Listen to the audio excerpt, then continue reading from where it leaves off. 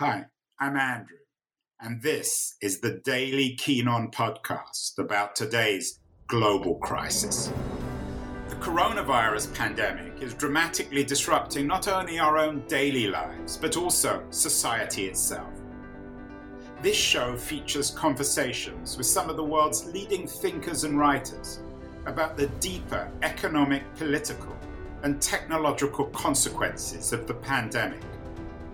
It's the daily podcast trying to make long-term sense out of the chaos of today's global crisis.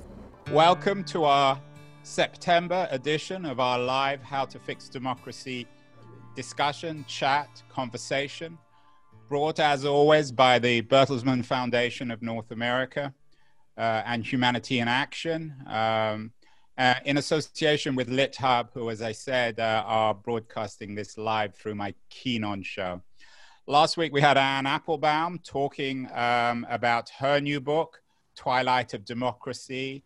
And to match Anne, now we have another intellectual superstar, Timothy Snyder, whose new book, Our Malady, also is a book in many ways about the twilight of our democracy.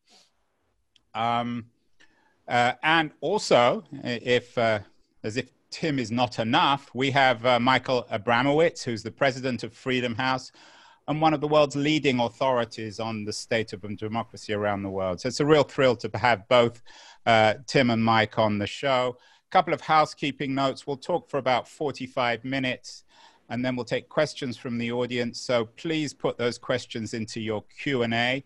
And our trusted Nate will read those after about 45 minutes discussion. So let's get going. There's an awful lot to talk about. Timothy Snyder doesn't need an introduction from me. He's one of America's leading historians and writers. His new book, Our Malady, Lessons in Liberty from a Hospital Bed, is a very short, troubling, bracing, dark read about the state not only of his own health, but of American democracy. Tim, briefly to start off, what is our malady? Our malady is that we've gotten used to pain. Our malady is that we've gotten used to suffering. I mean, when we think about this year, the question isn't how 300,000 people have died, which is what it's going to be by the end of the year. The question is, what have we done to make that happen? You know, when I'm in Europe, people ask me not like, what kind of accident was there? People ask, how did you make that happen? What had to be done? And what I'm interested in is how Americans have separated thoughts about their health from thoughts about their freedom. And how when we talk about freedom and don't talk about health, don't talk about our bodies, then the way we talk about freedom is impoverished. If we don't include health and healthcare in our notion of what it takes to build up a free life, we're basically creating a hollow idea of what it means to be free. So our malady is the fact that we're dying before we should, that we're too sick than we ought to be. Our malady, though, also is a political evil around all of that, which makes it possible. Mike, you read, I know you've read Tim's book as well. What do you make of his observations about this intimate relationship between the quality of healthcare and the quality of a political system, particularly democracy and individual liberty? Well, first of all, it's a great honor to be with both of you, and especially Tim, whose work I've admired for quite some time, including his work on the Holocaust. It's a very powerful book, and on a personal level, I was deeply moved by it. Just really honestly learning about what Tim has gone through on a personal level over the last year and kind of connecting it to larger truths. So I could not more highly recommend this book, and as just an indictment of the healthcare system in our country, it is really very powerful. That said, I'd like to noodle a little bit on whether or not the connection between healthcare and democracy. I certainly feel that we've long recognized as a society that economic and social rights are up there with political rights and civil rights. We at Freedom House mainly focus on political and civil rights. That's just due to the history of my organization. But I think Tim makes a pretty powerful case that the kinds of that economic rights and social rights, which include the right to health care, is a missing piece of the American political story. Tim, your coverage of the American medical system suggests that it's been financialized like the rest of the American economy. Is that fair? Is your critique essentially of the neoliberal consequences of a privatized medical system? Let me answer that by starting where Mike left off, and I want to echo Mike's thanks. I'm very glad to be here. I'm very glad to see Mike again. We've been cooperating one way or another for quite a long time now. I'm very happy we can do it again. I want to pick up where Mike left off and get to the question, because it seems to me that, you know, even this distinction between economic and social rights on the one side and then individual or negative freedoms on the other side doesn't really make sense. And the reason it doesn't make sense to me anymore is because I almost died. And when I was too sick to talk, I didn't have freedom of speech. It wasn't a meaningful idea. When I couldn't move my body, I didn't have freedom of assembly. It wasn't a meaningful idea. When I thought that I wasn't going to make it, when I didn't see a future, then freedom itself made no sense, because freedom is all about unpredictability and choices and the uncertainty of the future. When you're dead, you don't have any of those things. And those are like very basic, elementary human experiences, which we are all going to have, and which many of us have gone through in situations far worse than mine. So I think, in other words, I think Jefferson was right when he talked about the pursuit of happiness as a physical pursuit, as a bodily pursuit. I mean, we talk about the pursuit of happiness as if it was some abstraction, but Jefferson really meant that we were going to be out there in the world, healthy, working for things, going after things, pursuing things in a physical sense. So I don't actually think the rest of our freedoms make any sense without health. I don't think this distinction between, you know, positive freedoms and negative freedoms, or between social rights and civil rights, actually works. And I'm struck on a global level that, I mean, Mike could do this better than me, but that the countries that rate freer than we do usually have better health systems than we do. I'm also struck that as our freedom rankings have gone down, our life expectancy has also tanked. So I think there's a logical connection. I think there's also an empirical connection. But I mean, to get as close to your question as I can, I think talking about neoliberalism and privatization is the right way to go. The way I would start, though, is to say this. My body's not an object. My body's not a widget. Your body's not an object. It's not a widget. Decisions, if we say healthcare is a right, then what we're saying is we're not objects. My body is not an object. My body is me. And therefore, my body is not something that a private equity firm should make money on by kicking me out of the hospital too soon, or by not letting me into the hospital when I need to be let into the hospital. That, I think, is where the line has to be drawn, which isn't to say I'm against markets. I mean, if you want a world of choice among objects as a person, markets are the way to go. But the moment you are in that market as an object, you're not free. And that's why we need to talk about healthcare as a right, because we need to take our bodies out of the market and put them back where they belong, which is part of ourselves, as something which is invested with freedom. So yes, I mean, I agree with you. I mean, I say yes to the question, and that's how I'd put it. Tim, you note in the beginning of the book that what dominated you when you thought you might be on your deathbed, and it sounds, at least from the book, that you came very close to dying, was rage. Was your anger then directed metaphysically, or was it directed at the American medical system, or perhaps the political system? And of course, in your narrative, it's not just American doctors who were blamed for the mistakes made with respect to your health. There were also some responsibility of Austrian doctors too. But where was the rage in your when you thought you were on your deathbed? So when I was very sick at the end of last year and the beginning of this year, I had these very strong emotions, much stronger than I've had in other parts of life. And I've talked to other people who've had similar experiences. And as soon as I could, I started making little notes about what they were like, because I wanted to remember them and I wasn't sure if I was going to. And it's kind of you to remember this. Yeah, rage was the first one. I mean, the first thing I wrote in my diary after I could write, again, was only rage, lonely rage. but it was metaphysical. That's exactly the right word for it. It was metaphysical. I wasn't thinking at that point, whose fault is this? U.S. healthcare. I wasn't thinking in those categories. I was thinking there's a universe in which I don't exist, and I'm raging against that universe. I want to stay here. I want to keep affecting things. I want to keep being part of the lives of the people I care about or who care about me. That's as far as it went. That's what that rage was. It was about existence. I was raging against a world where I might not be. That was it. Later, and so I wasn't angry at the doctors. I wasn't angry at the system because I wasn't thinking at that level. Later, as I turned the diaries into the book, and as I started to think about the way things work in this country, I became angry, but angry in a different way. I mean, I'm angry that so many people are denied care. I'm angry that roughly half Americans don't have access to care. I'm angry that we basically, I think we should put in the active voice. We have killed off 200,000 Americans who should not have died. I'm angry about things like that. I'm angry that too many Americans have an idea of freedom which is too restrictive. I'm angry that a country that calls itself the land of the free has too narrow an idea of freedom. So I am angry about things now, later on, but that's not the same thing as the rage that I felt for those couple of days. That rage that I felt for those couple of days was me trying to stay alive.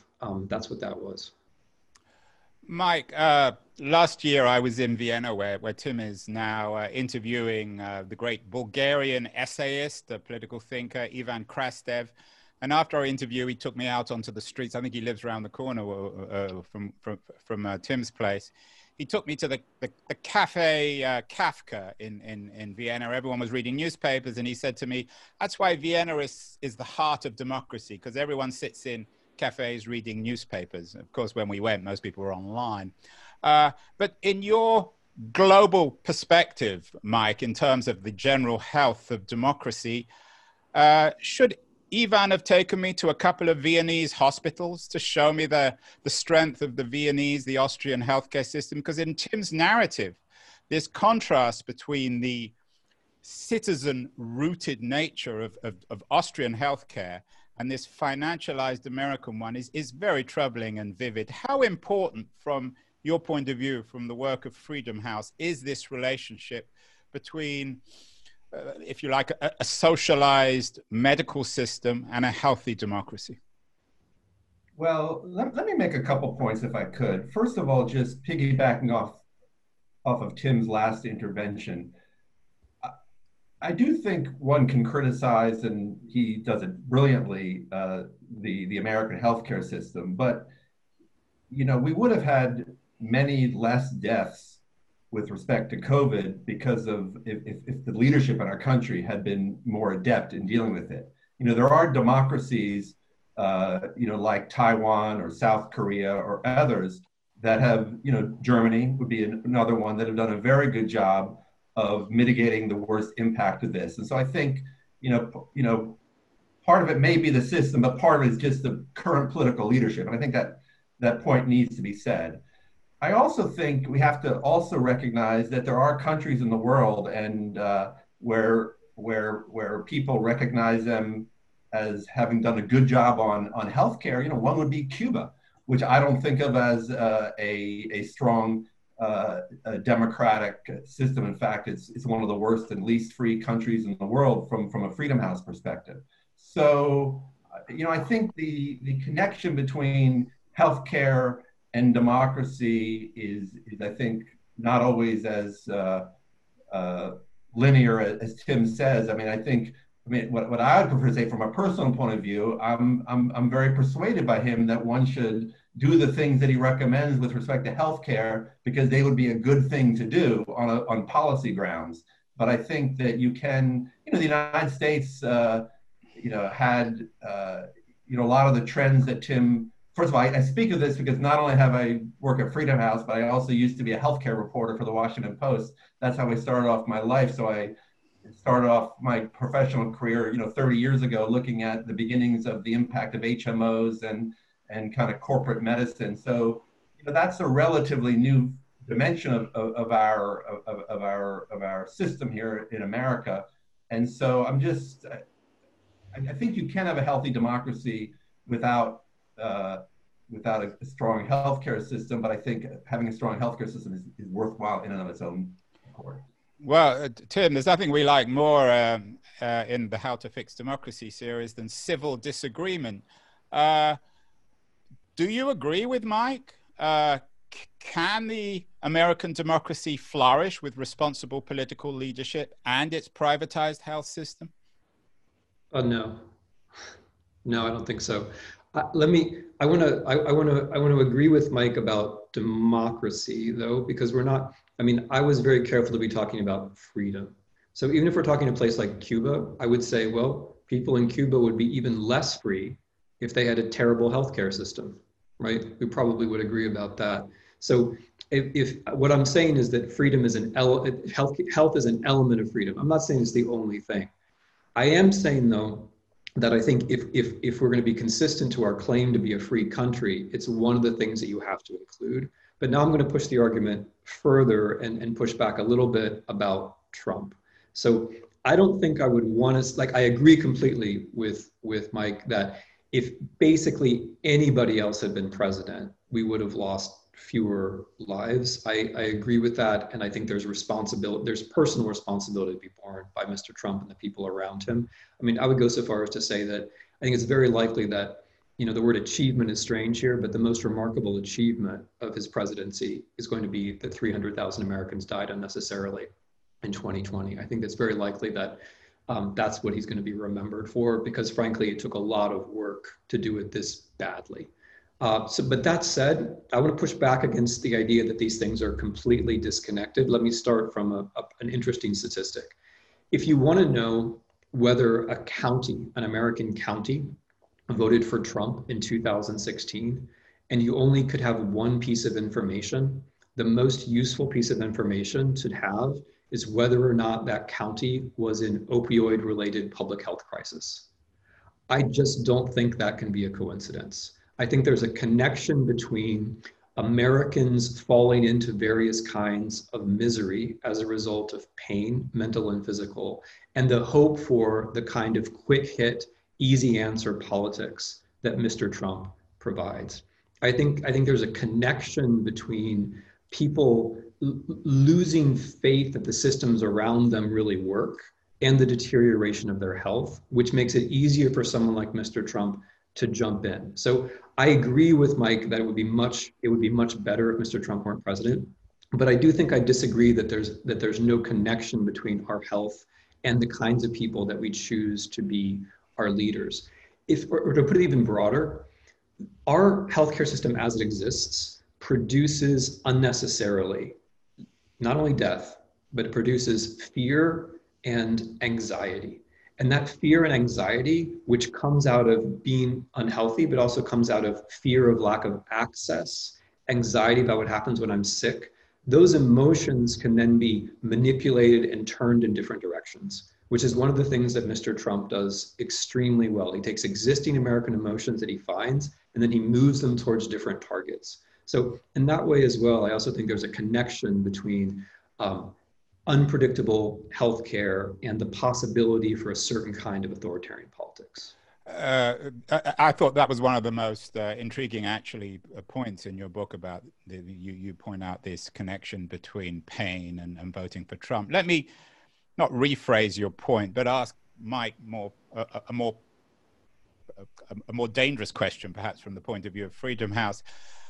Mike, Tim is suggesting that the vote for Trump is connected with pain, and is also, he seems to be saying implicitly, at least, I don't want to put words into his mouth, it's a vote for authoritarianism. Where does Freedom House stand on that? Are people who vote for Trump, are they against democracy? No, I would not agree. I would not agree with the question the way you phrased it. I certainly think that, I can just lay out the facts as we've seen them at Freedom House. For your viewers who may not know us, we've been tracking the kind of global health, if you will, of democracy over the last 50 years. And we've been tracking the level of political rights and civil liberties. And there's no question that over the last 10 years, the level of rights in the United States has been in decline. I would say that's started before Trump. but it's certainly accelerated under the president. So we're still quite a free country. I think Tim makes some very valid, some very interesting, provocative points about healthcare. I'm not here to defend or attack them. Really, I'm giving you my honest reaction to them. I think that a vote for Trump, people have the right to make, the choices they want to. It's not for me to superimpose my choices on that. I do think that Trump has brought in some very disturbing elements of sort of authoritarian practice. I'm not saying he's an authoritarian, but I certainly think that, the attacks on the media, the attacks on the rule of law, the corruption that has been part of the administration is something to be concerned about from a strength of democracy point of view. But people make choices about who they vote for all the time. I'm not going to sit here and say that I know better than people in Ohio or California, New York, who they should vote for. And the choice of who's going to be president is related to a lot of different things, and people have to make their own choices on that. I don't think that's a cop-out. I think part of democracy is respecting the choice of the voters. And there are problems in our democracy. But at the end of the day, you have to respect the choice of the voters. I think the one thing that I am concerned about, especially with this election, is whether the choice of the voters will be respected, whether there will be, a full and accurate, counting of all the votes. I mean, that's something that there's been a lot of press reports over the last several months that suggest that could be a big problem here. But I think at the end of the day, democracy relies on respecting, the choice of voters. Tim, some of the most memorable lines and comments in the book are about truth. You have a wonderful chapter called "The Truth Will Set Us Free." You argue truth is like health. We miss it when it fails. You say the truth takes work. And what lines your narrative is this disappearance of truth, both on a personal and public level. You almost died because the doctors, for better or worse, missed the truth of your illness. And you find in America where truth seems to have disappeared, the decimation, for example, of local news through the big internet companies. And of course, the appearance of what you seem to imply is a tyranny in America. What's the relationship between truth, good healthcare system, and democracy? I think the relationship is absolutely fundamental. So let's start with democracy. And I want to point out along the way that freedom, one of the things which is most interesting about Freedom House is that it applies its standards to all the countries of the world, including the country in which it happens to reside. And Freedom House has been very useful at pointing out ahead of other people weaknesses in established democracies, including the United States. I think that if we start with democracy, it's like echoing Mike's sentiments. It's normal that people have different values. I wouldn't want it any other way. It's normal that people have different emotions. That makes us human. But in order for us to have the kinds of relationships and the kinds of institutions that create the possibility for democracy, we have to have something like a common set of facts. If we have different emotions, different values, and different facts, then civil society becomes impossible because we can't cooperate in the groups that teach us about cooperation and democracy and compromise. If we don't have common sets of facts, then we can't have law, because law depends on common findings of facts. If we don't have factuality, we don't have the value of truth, and we don't have facts, we can't defend our own interests. So voting, I agree with Mike about it, voting is absolutely essential. But if I don't know anything about which candidate put mercury in my water, if I don't know that because there's no local reporting, then my vote is suddenly a lot less important than it used to be. So for all these reasons, you have to believe in truth.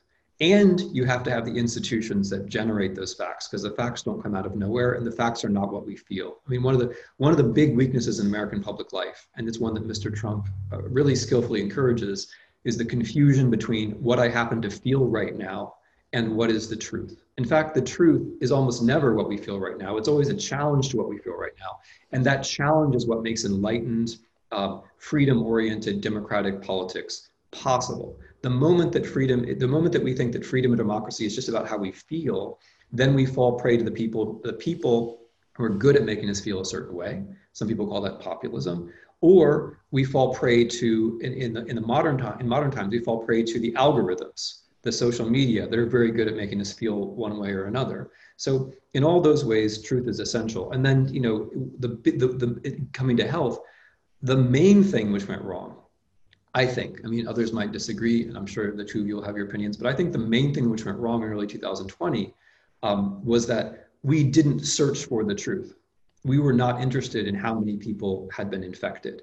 And because because the virus wasn't going to sit around and wait until we started looking for the facts, it just spread. And by the time we got around to testing, it was too late. And the testing is fundamental. It goes right down to this distinction this argument that Plato makes, to pick up your word, about tyranny. Plato says that the tyrant is not going to want to hear the truth. He doesn't use the word yes men or sycophant, but the tyrant is going to want to hear that everything is all right.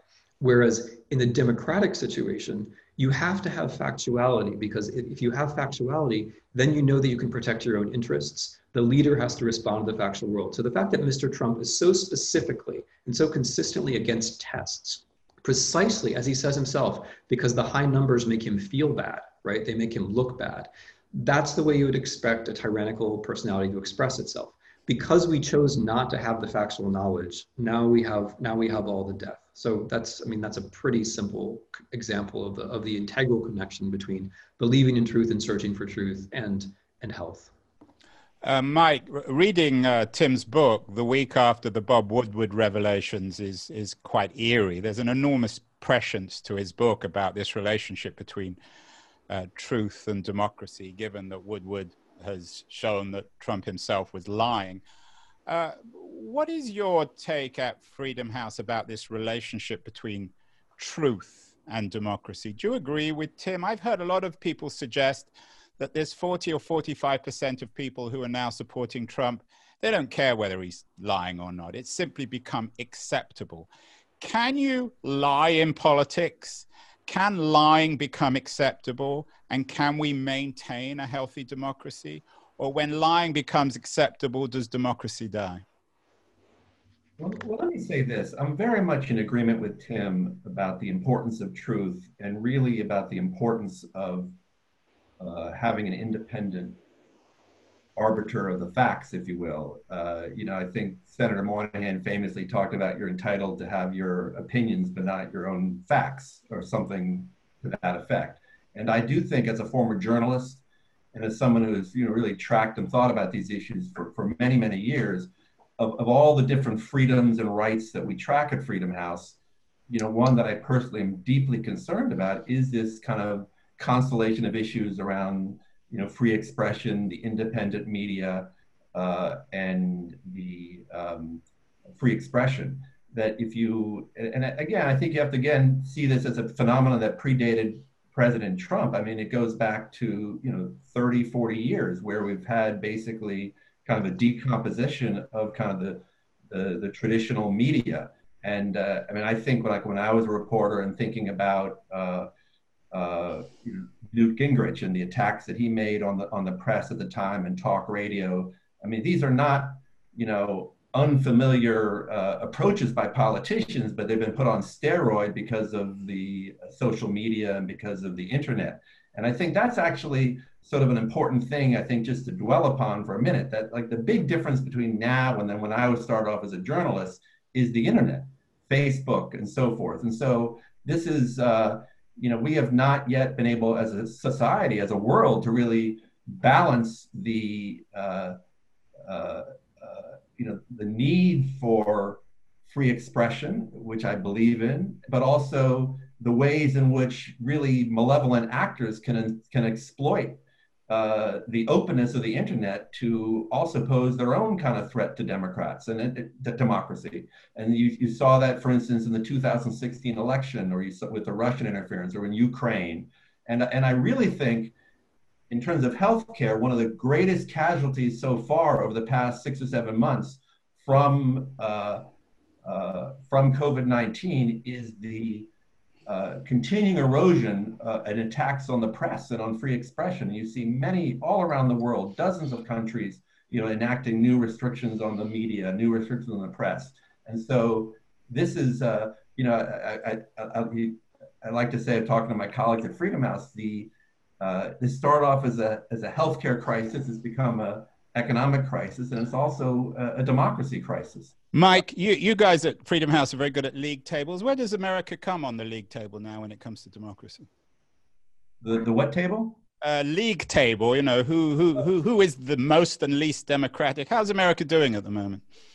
We're still a free country. We still do pretty well in our ratings. I think to give you some analogies, I think 10 years ago we were closer in terms of our scores to the strong democracies of Western Europe, like UK, France, Germany. We're now a bit below them and closer to some other countries. Candidly, off the top of my head, I can't remember who's exactly at our level, but I think our last Freedom of the World report in March said that the United States was roughly around 50 out of the 200 or so countries that we rate, and that's really, I think that's a big challenge to. It's 50th, so it's not. So Tim, you made your name as a historian and analyst of Central and Eastern Europe. Your book Bloodlands, for example, is a wonderful treatment of the various kinds of horrors of the 20th century.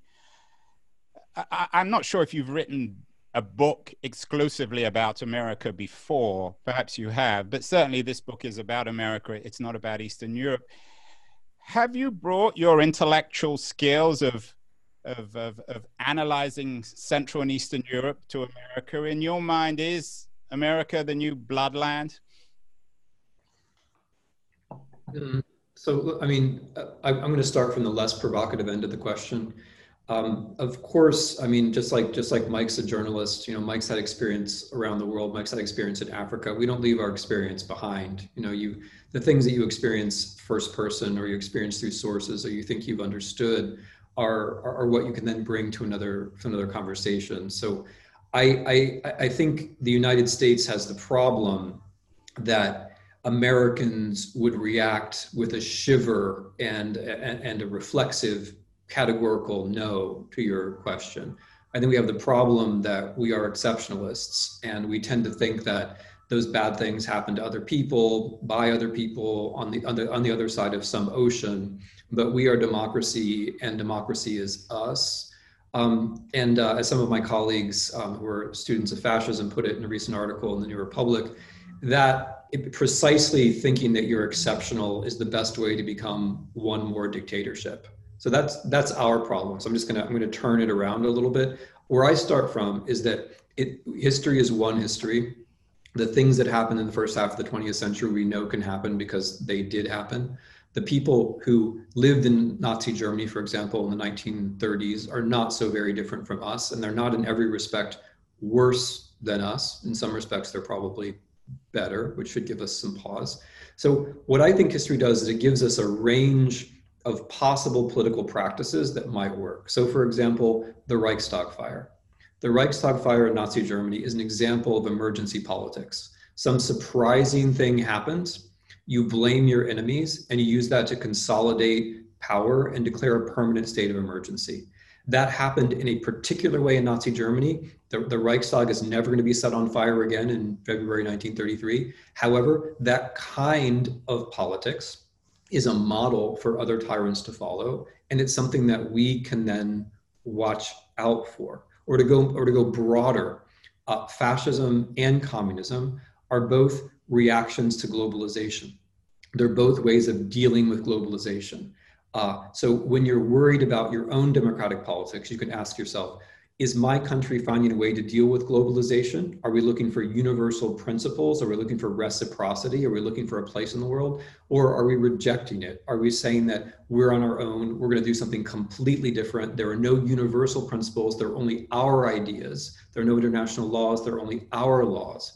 If your country is doing things like that, it doesn't mean you're going to become the Soviet Union or you become Nazi Germany, but these are the kinds of signs that history gives us that we should be aware. So I mean, I write about America in a different way because it's my country and I care about it. You know, our malady is a prescription, you know, that when I say healthcare should be a human right, when I say that freedom starts with children, when I say that the truth will set us free, when I say the doctor should be in charge, much as I like other countries, I'm not prescribing for other countries. I'm prescribing for America because it's the country that I live in and it's the country that I care about. And I think these things would be good for us. I mean, some of the examples of how healthcare can go wrong, I draw from other countries as well. But what I care about is America. So I'm trying to bring together some things I understand with some things I care about. Sure.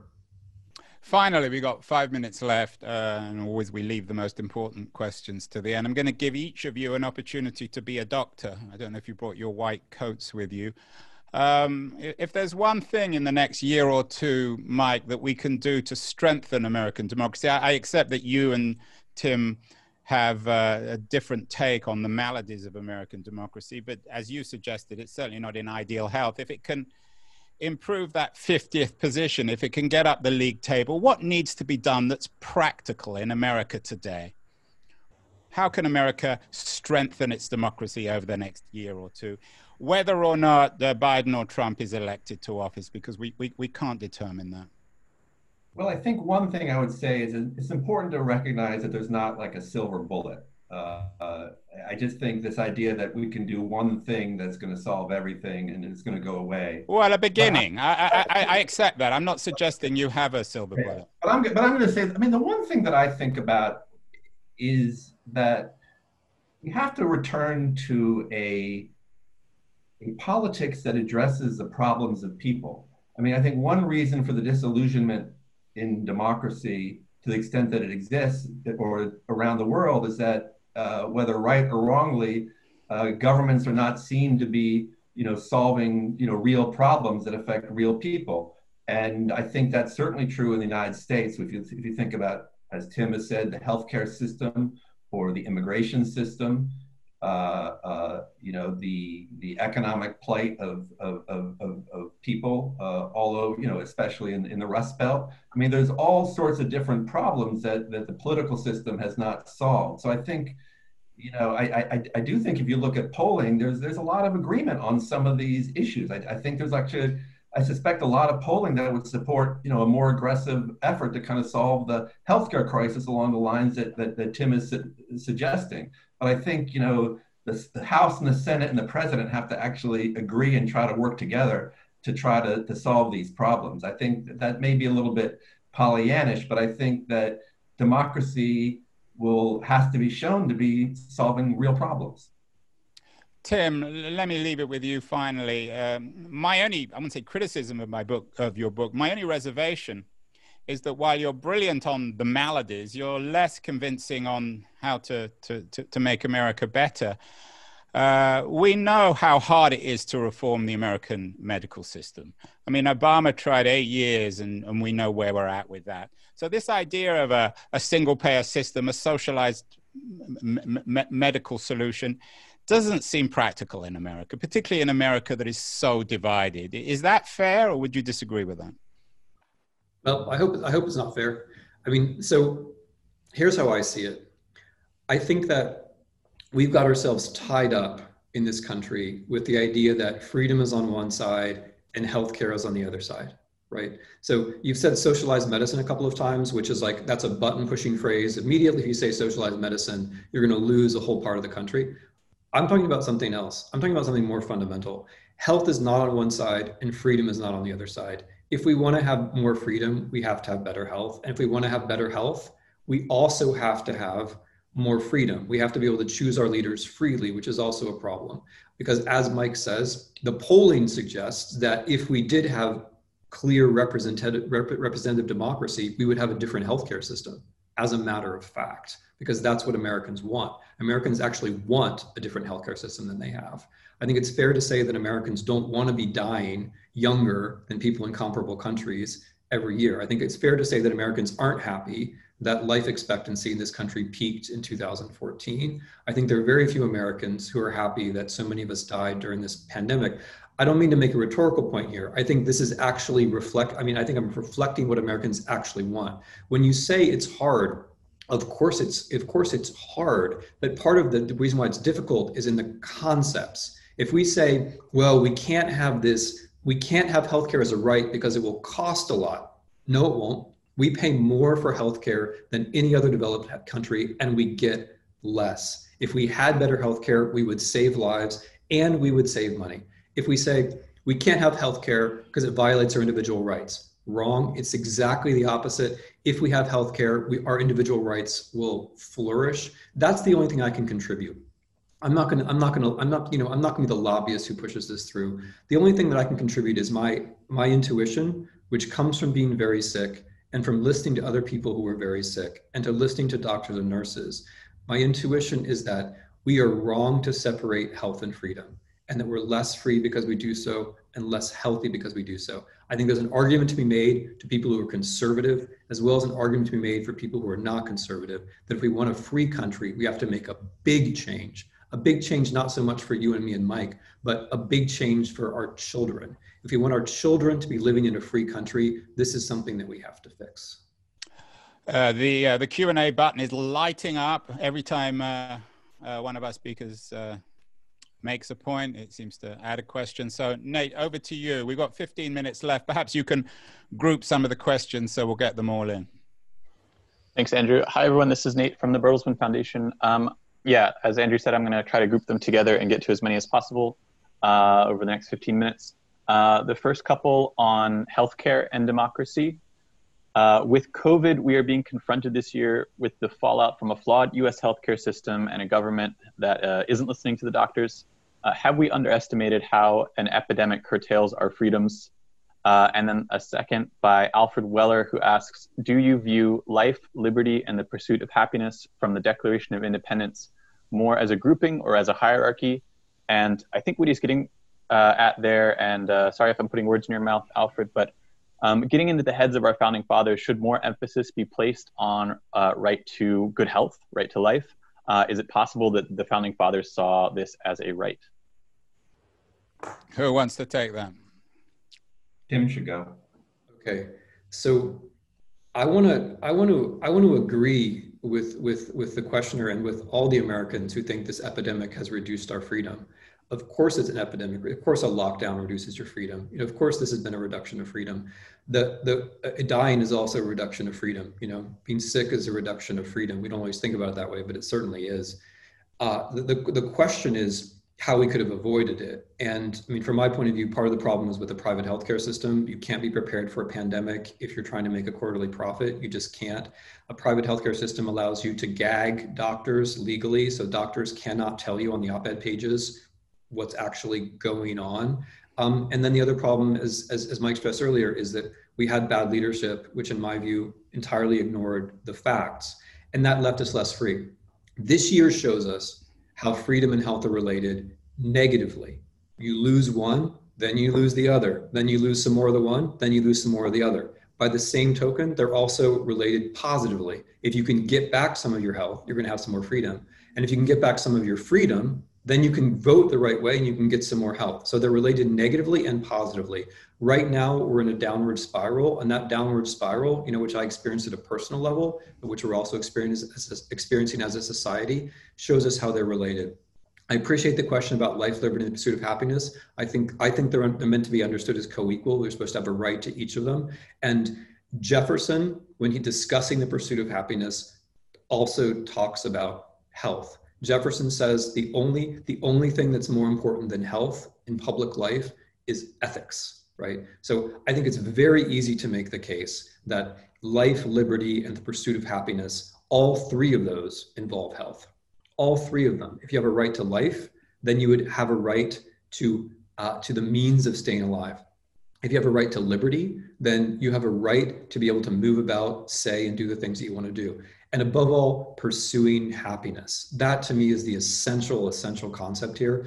Too much talk in America is about how freedom, I want to have a narrow notion of freedom. You know, I want to suffer because suffering is somehow good. I can't have more freedoms. That would somehow be wrong. That's not what Jefferson thought. The pursuit of happiness is a very expansive idea. And there's no reason why we couldn't think, okay, a right to health. I mean, specifically the founders said that the rights that are not enumerated in the Constitution can also be considered, right? I think a right to health makes all the other rights possible. And we happen to know We happen to know that the founders were very concerned about health. From their correspondence, we know with one another, they were very concerned about how health got in the way of democracy, and they were very concerned about how disease got in the way of freedom. So I think there's a historical case to be made here, which is not hard to make. Yeah, I thought that was one of the more interesting things in your book about how the founders were so affected by health, and their sense of the vulnerability of their bodies, I guess, now can be mirrored in our concern about the vulnerability of our democratic system. Mike, did you want to add something to Tim's point? No, I think that he said it well. You should keep going with questions. Tim? Sorry, Nate? More questions. The next set here is looking at truth and education and democracy. We got a couple that kind of overlap, but I'll try to see if we can find a few different threads here. From Regis Shields, on voters not being pro-authoritarian, anti-democratic, what if voters are not well informed, being fed lies? Can voters in that case, even in the act of voting, be anti-democratic? And then from Dominic Bellone, along the similar, 40% are willing to cheer on autocracy and nationalism. Is there something in the public education system that has failed people in teaching them the meaning of democracy? From Wolfgang Mössinger, what role does education play in fighting the tendency to suppress truth? If people learn to be more critical thinkers, does that make it more difficult for populists? And then from Garrett Mitchell, do we have any info from Freedom House on the relationship between civic education and the health of democracy? So this is a topic we like at How to Fix Democracy. It always comes up. Is there something education can be doing? Mike, let's start with you on this one. Well, I certainly think that critical thinking and critical reflection is really necessary to build, to have a healthy democracy. And I think that to the extent that the American education system, has failed to inculcate that kind of critical thinking on a widespread basis, I think that's something that needs to be addressed. And I'm aware of many, many important and worthy initiatives that are ongoing around the country to really stimulate a revival of civic education and critical thinking. That's just a major focus of the efforts for those interested in strengthening our democracy. And I do hope that that over the next 5 to 10 years that those efforts will get properly funded. Because at the end of the day, it's better that people, be able to think for themselves what to think about a fact, and as opposed to people who control magazines or TV stations or networks, telling people what to think. It's better that people think for themselves. So I would just say I absolutely agree with the premise of all those questions that civic education is really important. If I could, Andrew, I just want to say one other thing that I've been thinking about just on the issue of American exceptionalism that Tim was talking about earlier, that if I could, just circle back to, if it's okay with you, just very quickly.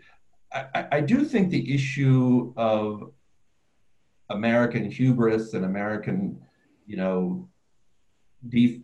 defaults, it's worth being humble about that. But I do think that if we're going to have a revival of democracy in the world, if we're going to, if this current kind of backlash against democracy is going to be defeated, I think it's really important for America to be playing an important role there, because I do think, it may sound Pollyannish, but I certainly think at Freedom House, we do believe that American leadership, both in kind of exemplifying democratic values and also, supporting others in their quest for democracy is really critical. And what I really worry about is if America doesn't do that, then then you see what happens with countries like Russia or China stepping into the void. So I do think that one can be critical of America, but also one can also recognize that we have an enormous role and have played an enormous constructive role on these issues.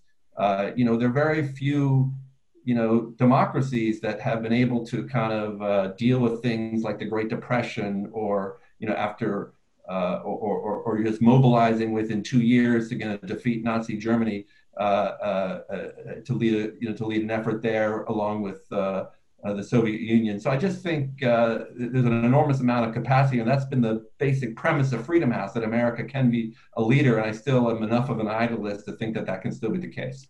Tim, very briefly, as an educator on education and democracy.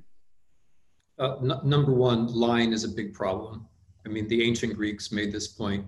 The reason they thought democracy wasn't going to work is that people would be overwhelmed by lies. And if you are lied to and you believe it, you're not actually free. That means that freedom is a high standard, because, and it means that if you care about freedom, second point, you have to generate and support the institutions which put the facts out there for people, because facts don't arrive automatically. Local news is the big one. I want to agree with Mike about that. If you want to be exceptional, you have to be critical. I'd like to see America be exceptional in how critical we are, because democracy only functions precisely because you choose, you realize you made a wrong choice, and then you choose something else. If you think you're always right, if you think you never have to say you're sorry, you're really no longer functioning in a democracy anymore. So I think I would like for us to be exceptionally self-critical, especially right now when we've got so much to be self-critical about. And that means, like, as an educator, I think US history is very important. And by US history, I mean the history of African Americans, the history of the country, which allows us to see the good aspects, which Mike mentions, but also allows us to see the things, not just to feel bad about them. That's not the point. The emotions and the guilt are not the point. The woke moments when you cry are not the point. The point is to realize that these are the things which actually hold us all back. Not just Blacks, not just immigrants, not just Native Americans, but they hold us all back as a country. If we get the history wrong, then we have the wrong ideas about innocence and guilt. We can't build a welfare state. We can't do the things that we have to do because we have the history wrong. So, and then an old-fashioned conservative plea, we should have civics class. You know, if you don't teach the Constitution, people's default way of thinking about politics is the leader principle. They start talking about leaders. Our country is not about leaders. It's about a judicial branch, a legislative branch, and an executive branch. Kids should be studying the Constitution. It's not a perfect document, but it's a document which is a model in many ways, and in whose language I think has largely been forgotten in the discussions we were having, you know, about whether we should have a leader, this kind of leader, that kind of leader. Democracy is not about leaders. Democracy is about representation of people. Democracy is about institutions which make us as free as we can be. It's not about a leader. It's not about an individual person. Yeah, Mike wrote, when it comes to race, Mike wrote a wonderful piece in June. Racial injustice remains the great weakness of American democracy. I don't know if he was writing from the Freedom House or from a personal point of view. That, of course, is the subject for another show. Nate, we've got 5 or 6 minutes left. Could we get a couple more questions, please? Yeah, 5 or 6 minutes. Perfect time to make predictions about the future.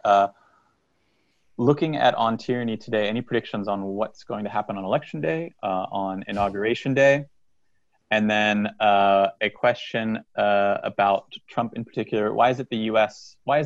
the country that got a Trump? I think it's fair to say at this point that he's pretty unique amongst the populists elected in recent years. Not sure if we can cover that in 4 minutes, but just thoughts on the next couple of months on this presidency. And perhaps I'll throw in one other question to them, given the subject of this discussion. Will the October or November surprise be a health surprise? Who wants to predict the outcome in November? Easy question. Mike, Tim? Yeah, sure. I'm happy to do that. Number one, great point about Trump being different from other authoritarians. I have written a book about America. It's called The Road to Unfreedom. And in that book, I use a phrase called Sado-populism. Mr. Trump is a Sado-populist. Unlike other populists who at least promise that they're going to redistribute from the wealthy to the less wealthy, Mr. Trump redistributes from the less wealthy to the wealthy. And he works in a situation of pain. What he expects of people is that they suffer for no particular reason, on the expectation that other people are going to suffer more. And that's the dark side of American politics. And Mr. Trump is a master at that. He's a master of making you upset. He's a master of making whether you like him or don't like him, he's a master of the negative emotions. That's a little bit different from other authoritarians. And that is characteristically American. It has to do, in my view, with keeping health out of our idea of freedom. Because we've reached a point where there's so much pain and now so much death in our daily politics. We're different from other democracies in that way. Other democracies don't have this level of suffering, health problems, declining expectations. Trump is a magical manager of those kinds of emotions. Thanks for mentioning On Tyranny. A lot of the things I said in On Tyranny in early 2017 seems surprising at that moment, and a lot of them have since happened. What I was trying to say in that book, though, is not that we're on some kind of road where things are inevitable. I was trying to say that it's up to us to make the right choices, and that is still true between now and November. And by the way, I'm not telling people how to vote when I say make the right choices. I'm saying let's have an election. Let's agree we should have an election.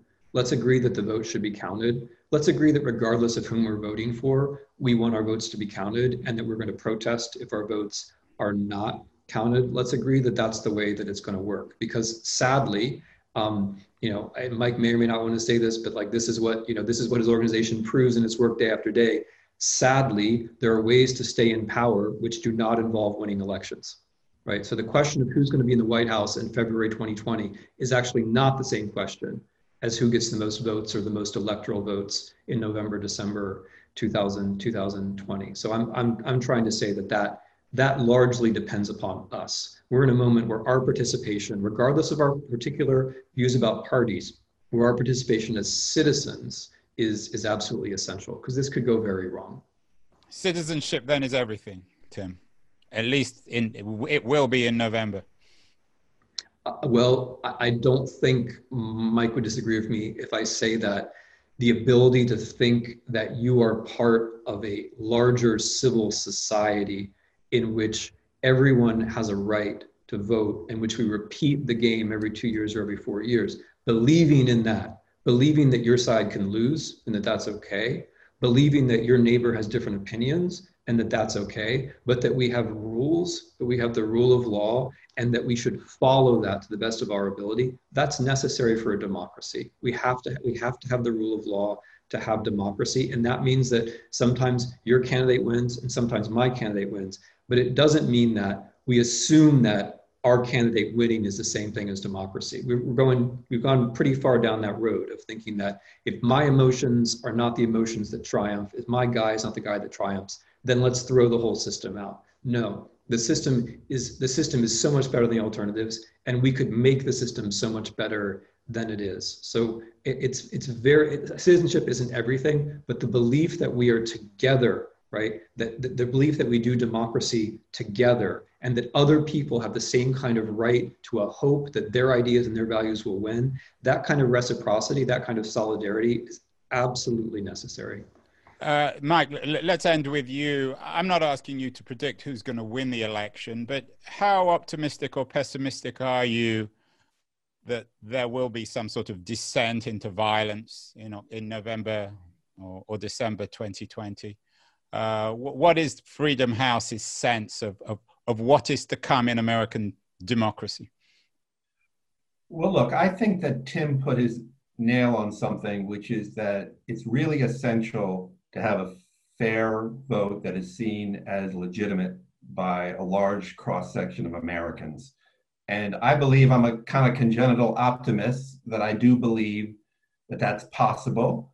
But I do think that we are closer to problems than I would than I'm comfortable with. If you look around the world and you look at the way that other countries have dealt with elections, it's very possible, as some said, for people to rig elections. There's all sorts of different ways that the facade of elections, but the actual reality is not that case. And so it's really essential that the vote on November 3rd, really the vote in a couple weeks leading up to November 3rd, because hopefully people will be able to vote by mail as they wish, or dropping off absentee ballots. I mean, the point is that it's really crucial that vote be seen as fair and legitimate, and that it's really important that for people of both parties, whether or not their person wins, that they do everything that they possibly can to respect the process, because without that process, we're lost. I want to thank both of you. Again, a wonderful How to Fix Democracy conversation for September. Both of you were brilliant, as always. I also want to remind our audience, our LitHub audience, that they can see all the How to Fix Democracy interviews going back 2 or 3 years. The people like Ivan Krastev on howtofixdemocracy.org. And I want to remind all of you that we will have another show in the middle of October, probably focusing exclusively on the upcoming election. So Mike Abramovich and Tim Schneider, thanks so much for a wonderful conversation. Really appreciate it. Thanks for having me. You've been listening to Keen On, hosted by me, Andrew Keen. Make sure to join us the rest of this season as we explore how to fix capitalism. Make sure to visit us at lithub.com, where you can subscribe to the show in iTunes, Stitcher, Spotify, or wherever you listen to your podcasts. While you're at it, if you enjoyed what you heard, we'd appreciate a rating on iTunes. Or if you'd simply tell a friend about the show, that would also help too. Today's episode was produced and edited by Justin Alvarez and the team at LitHub Radio. See you next week, and thanks so much for listening.